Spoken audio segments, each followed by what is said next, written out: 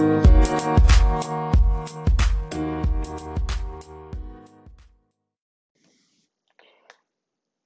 everybody, my name is Alex, and you're listening to Lunchbox Radio's Sunday edition. So this week I want to talk about something that I've probably talked about before in passing on the podcast in the Saturday edition, in the not Saturday, Thursday edition that I usually put up, and I've been putting up since I started this podcast. I want to say at least since Napping Princess came out, if not before. But that's how I approach, but that saying is how I approach talking about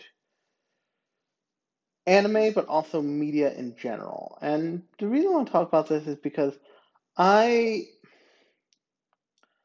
I take a really odd approach because I'm not super interested in in much of what like the nerd culture values in terms of creators, morality of creators. It, because of the way like nerd culture is oftentimes has been attached with has been attached to a culture of intelligence and of like being very smart. I think there's this quality, there's this tendency to focus on the details of things like of shows, all this other stuff, and the like minutia of details around things like frames per second for animation.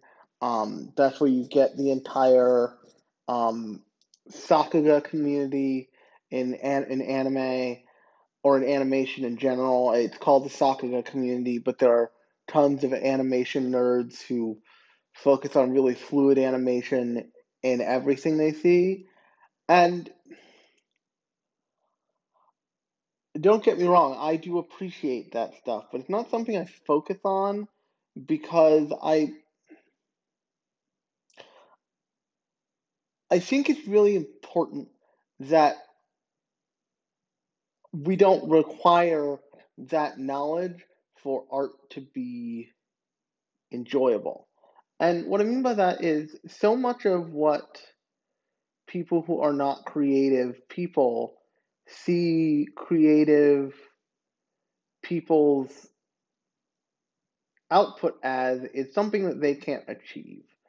And I was talking to somebody recently where they were saying like I'm not that good at, the creative side of things, and they are really science oriented. And the first thing I thought was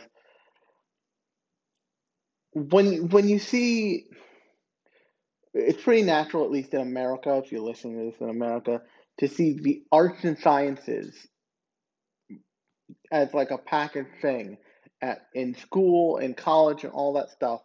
And that is because very often the two feed into each other and take from each other constantly.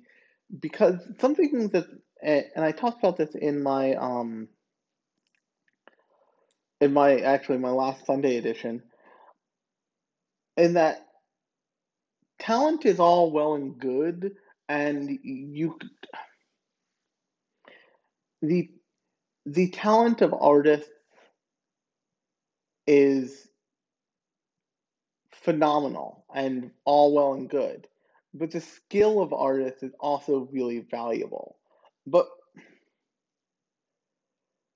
because there's such a focus on talent, even though what's largely being used in animation, there's there's for sure talent there, but lots of people mistake skill for talent because in a medium like animation, in order to meet the bar, not even jump over the bar, in order to meet the bar of quality that is required to make a successful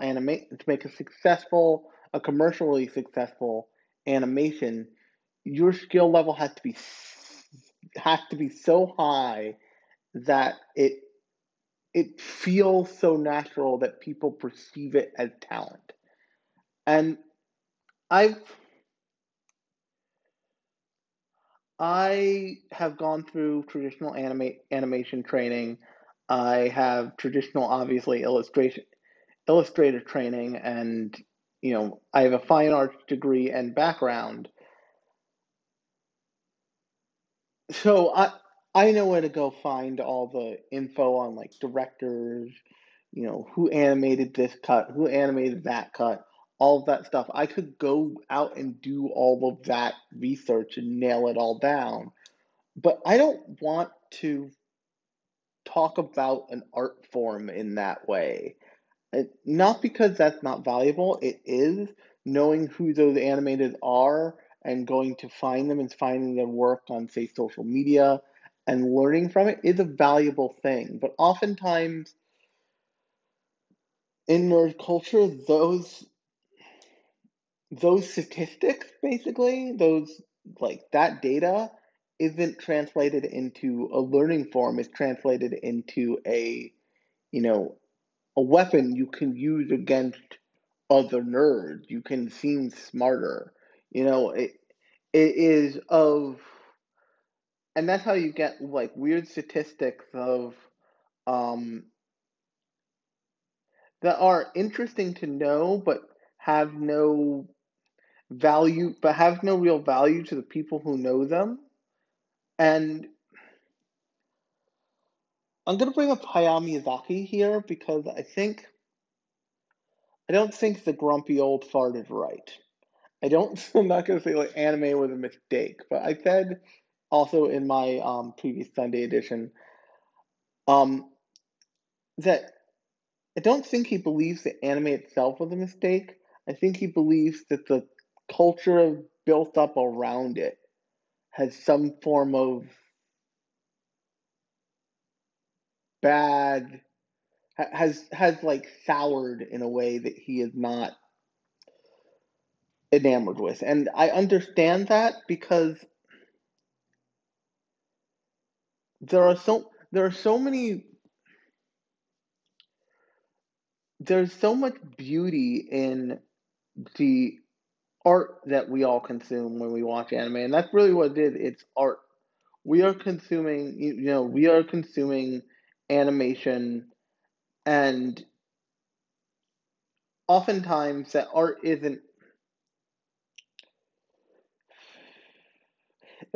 obscured by people's like focus on the story. And I want to talk about this that new Bleach thing that's coming out that came out on July 20th. Can't Fear Your Own World, because I think it's really kind of interesting because it Bleach and this is unique to not only shonen properties but especially big shonen properties, is because of the amount of time they need to spend they're going to have to spend with these characters in this setting, in whatever setting it is, be it Bleach or Naruto or Dragon Ball Z. Dragon Ball Z is probably the smallest of the universes, hilariously enough. And even it's pretty fucking big. They need to engage in a kind of obsessive amount of world building just to give the show enough room to occur. So imagine if in Naruto they never left the Hidden Leaf Village. They just never left the Hidden Leaf Village ever. That show would get pretty boring after a while, and they'd have to like do a kind of diving into the like every single citizen of the Hidden Leaf Village in a way that would kind of make you want to go to sleep. Um, Probably the best example of that is JoJo's, believe it or not, because the way JoJo's functions is like a um is like a shonen. It's like a shonen action series that that just is not interested in sticking with its core character all the way through. Because if you've watched JoJo's, and if you listen to this, I have no doubt you've watched JoJo's. Basically, the way they do it is they tell one whole story with one cast, and then they drop most of that cast and carry forward a single character as the kind of introductory character to the new cast and the new storyline. So, part four, they take Kenichi and they put him in like part five as the introductory character. So what they're doing there is they did this a little they did this a little bit with Boruto, but it has its own issues. They brought forth Kenichi and they introduce everybody else through him. And the reason why I talk about things more through storytelling means and more through emotional hooks instead of saying like, oh, Iraqi, blah blah blah blah blah blah blah blah blah blah blah blah. Hayao Miyazaki retouched this many cells on Princess Mononoke because he wasn't personally happy with them. It's because that stuff is fun to know, but it doesn't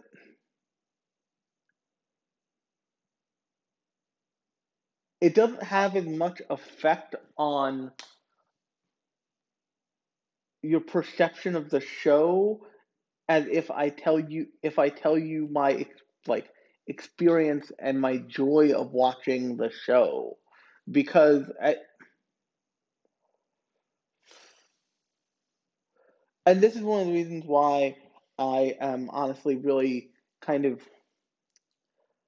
missed at the missed at two things really. First, when the um Kyoto Animation fire occurred. The next like that week, Fire Force took a step back and was like, "We're not airing this episode right now." And I saw tons of people like, Why is Fire Force doing this? Why did they like attach it to? Is it just not ready and they're using Kyoto Animation as a cover? I don't get it. And having read the source material for that to past that point, at that time, I said, well, I like straight up went into Crunchyroll's friggin' Instagram comment of like, you guys don't know what's coming up. They basically set a building on fire. That's that's really callous for one animation studio to put out into the world when another animation studio has had that thing happen to them within the week. It's not cool. It's not okay. Like, we'll all get our episode, it's fine. But they have the emotional intelligence to be like, yo, hold on. And that is the those moments in animation are what I'm more interested in. I'm more interested the in the art. I'm more interested in the artistry and the way it makes me feel, and the I have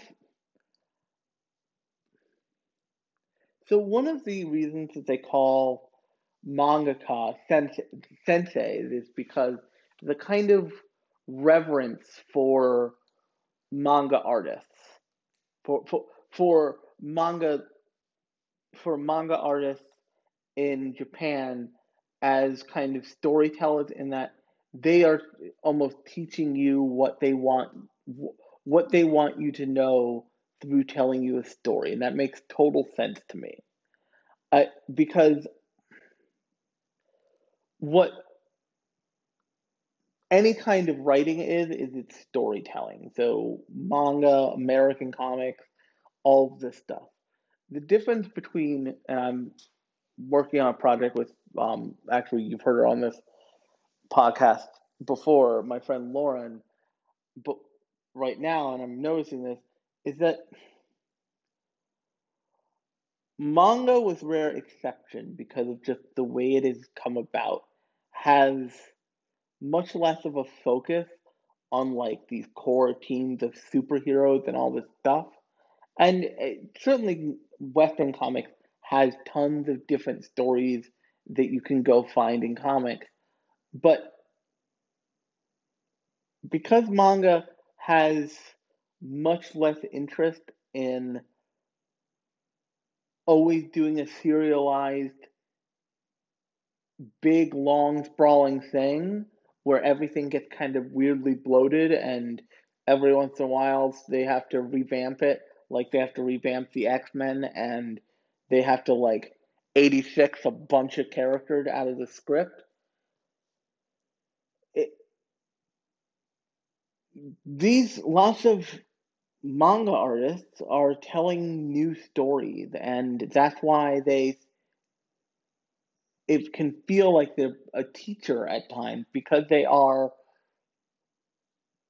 they're showing the world what they want the world to see. They aren't just, it isn't just, we took out this writer and we slotted this writer in his place and he will do what he wants through the lens of, say, X-Men, or through the lens of Black Panther, or through the lens of, Justice League or something. Because this is one of the reasons why, um, and one of the reasons why they do that, and why that works the way it does in Japan, is because the manga author has tons of control over their property going forward, which means that the article on Bloomberg, actually, on Apple News new like listening thing, when I first downloaded it, about how the creator of Attack on Titan is just like, he's ready to be done. He's ready to like be done with that thing and move on to either his next project or nothing, because he's made more money than God. And the publisher, who publishes that, Kodansha, is like at a loss, because that was the profit. That was the like that was the whale of a profit currently, and still is currently. So they are on the look out for the next thing, because unless that manga author gives his blessing, or unless you know he decides to continue it, that thing, that cash cow is dying. Is dying up. Is dying, and that's why you. That's how you get things like um, Boruto, in that they wanted is that they desperately wanted a continuation of the cash cow that was the like Naruto universe, but Naruto was no longer popular, so it ended, and then um, Boruto started up. Now, when I'm talking about, and Boruto started up, and it was originally penned by one of um, Kishimoto's assistants, and he basically was like, I'm not touching this fucking thing with a 10-foot pole, but I'll quote unquote supervise it. And what that turns into is what Boruto then turned into was this like, Boruto is always the most interesting when it's using the characters with the most development, which is the characters from Naruto. And the problem is that at its most interesting and prominent, Boruto has no need for Boruto to be in it, the like actual named character. And it has this like empty feel of like you understand all the emotional beats to it, but you also feel that this thing is pumping keychains out of the back of the factory kind of thing. And it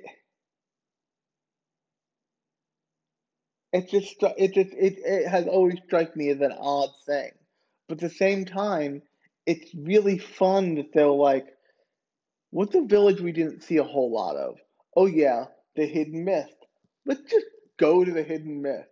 And they get to hit things like they get to hit the emotional beat of they go over the Great Naruto Bridge and Boruto's like, what this thing named after my fucking dad? And those emotions like the emotions of watching anime is so much more interesting for me to talk about than the just like like I said before, like oh this director did this, this director did that. If I think that stuff is really interesting, I try and bring it up. And it's not that I don't have the desire to know this stuff. When I want to know, I go looking for it. It's just I think that it's really easy with any nerdy pursuit to get lost in the minutia of it and lose the forest for the trees, so to speak. And what I mean by that is it's really easy to not lean back and look at the big picture. And there's tons of anime that I've watched that people that I liked, but other otaku have like ripped to shreds because it had bad animation or all this other stuff. But that's not the point. The thing that people the thing that people take for granted about animation is that if at any point you're watching it on a screen, it has enough production on it usually than to to get to your screen. And that's a lot. I forget think of the Anime World Order episode where they talk about it, but there are so many failed attempts at starting up a licensing company for America, and those failed attempts are due to the fact that somebody was like, "Oh, I would love to license this show, that show, and that show," and get them out the door. And I'm not saying it should be this way, but the roadblocks that people come up against are very real, and and it costs a lot of money to do this stuff. You know, if you can buy a DVD, it it means that people that they're printing them enough that they can sell them to people. That's a lot of money. And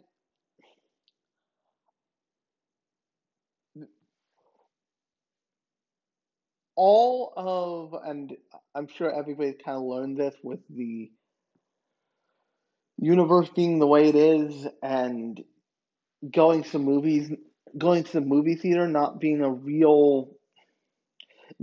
thing that you're real enthused to do.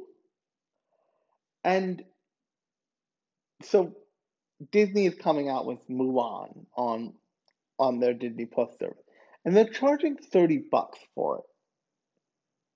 Now, lots of people, including me, are like, "Why the fuck am I going to pay $30 for to watch a movie in my own home on a service I'm already paying a subscription fee for?"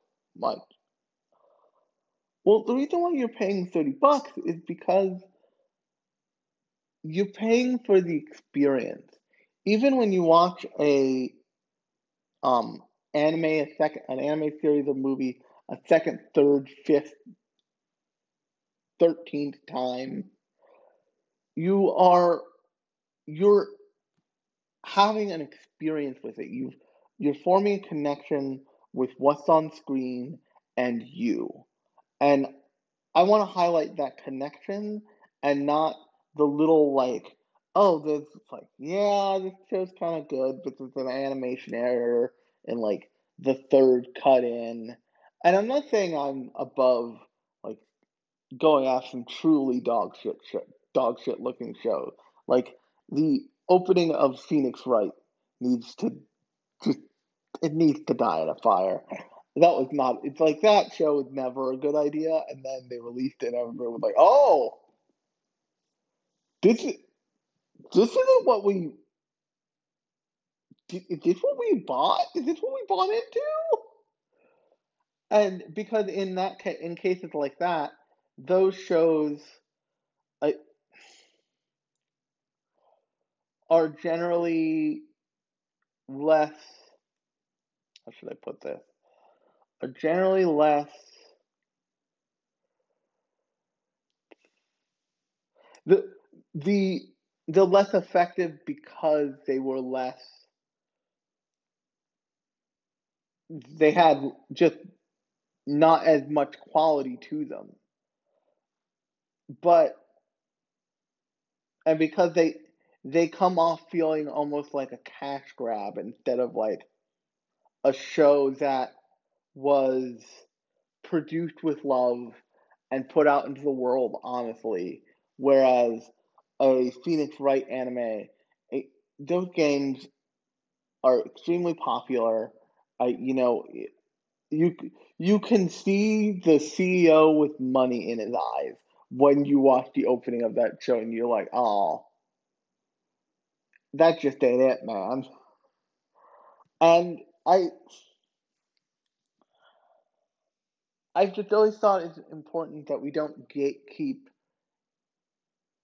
any media because someone doesn't appreciate the like technical aspects of it, which I know I listed a bunch of technical aspects to get here. But so when people ask you, the listener, or me, what you remember about your favorite show, most likely you will not tell them, oh, the animation is like the I remember cut 25 in scene 2 was glorious. You'll tell them, I love the way this show feels. I love the way this show looks. I love the way that I love this character. I love this character's like progression. All the all these things that have very little to do with the craft and skill of the show. And if somebody asks you to like refine the question, then you might get into voice actors, then you might get into animation quality, all of this stuff. But the the core gut reason that we all love anime is because it it spoke some part of anime speaks to some part of us. Um, give you a really prime example. There's a show called S Cried, which I don't know that I've done an episode on yet, but I might have. You can check the feed and whenever you're using to listen to me right now.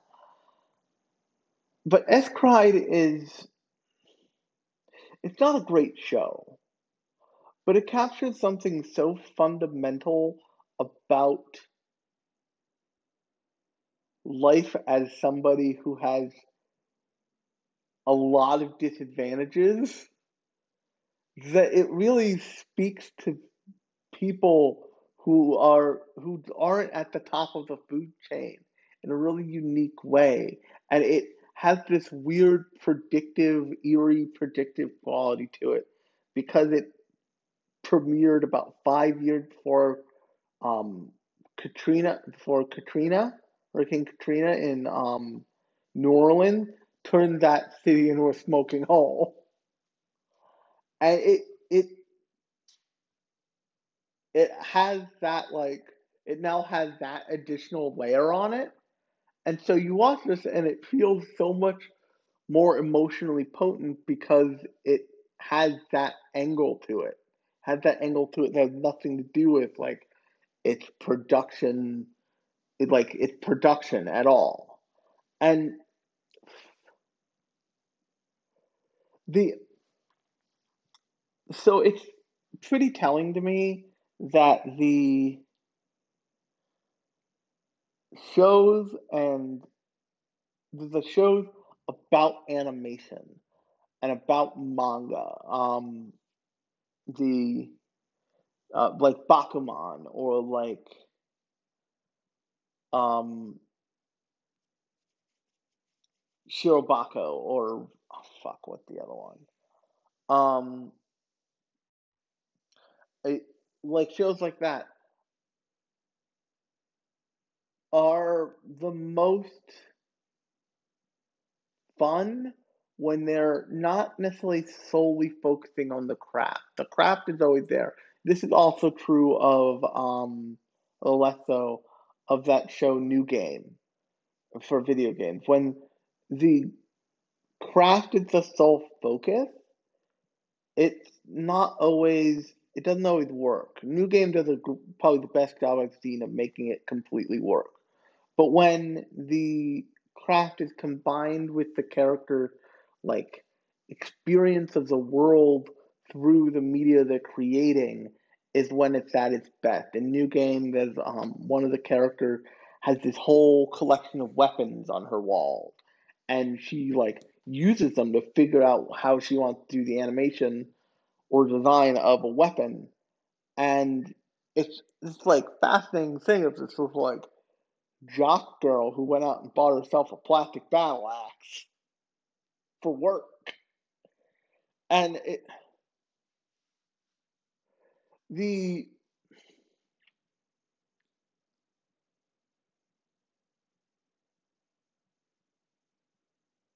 the thing that I think I would stress if you're really like detail oriented, data obsessed kind of anime fan, and you've been listening to my podcast, A, hello. B, if you let go of that just a little to have enough room to like see the emotional points of maybe some shows that you perceived as not very technically sound, then you'll find some real beauty in those shows. And more importantly, you'll find more beauty in the shows you already love. And on that note, I have been Alex, and you have been listening to Lunchbox Radio's Sunday edition. If you like this episode, you can find more episodes by subscribing to the podcast and whatever you're using to listen to me right now. I There won't be any notes with this because this was off like just off the dome. So I hope you enjoyed this, and I will talk to you on Thursday.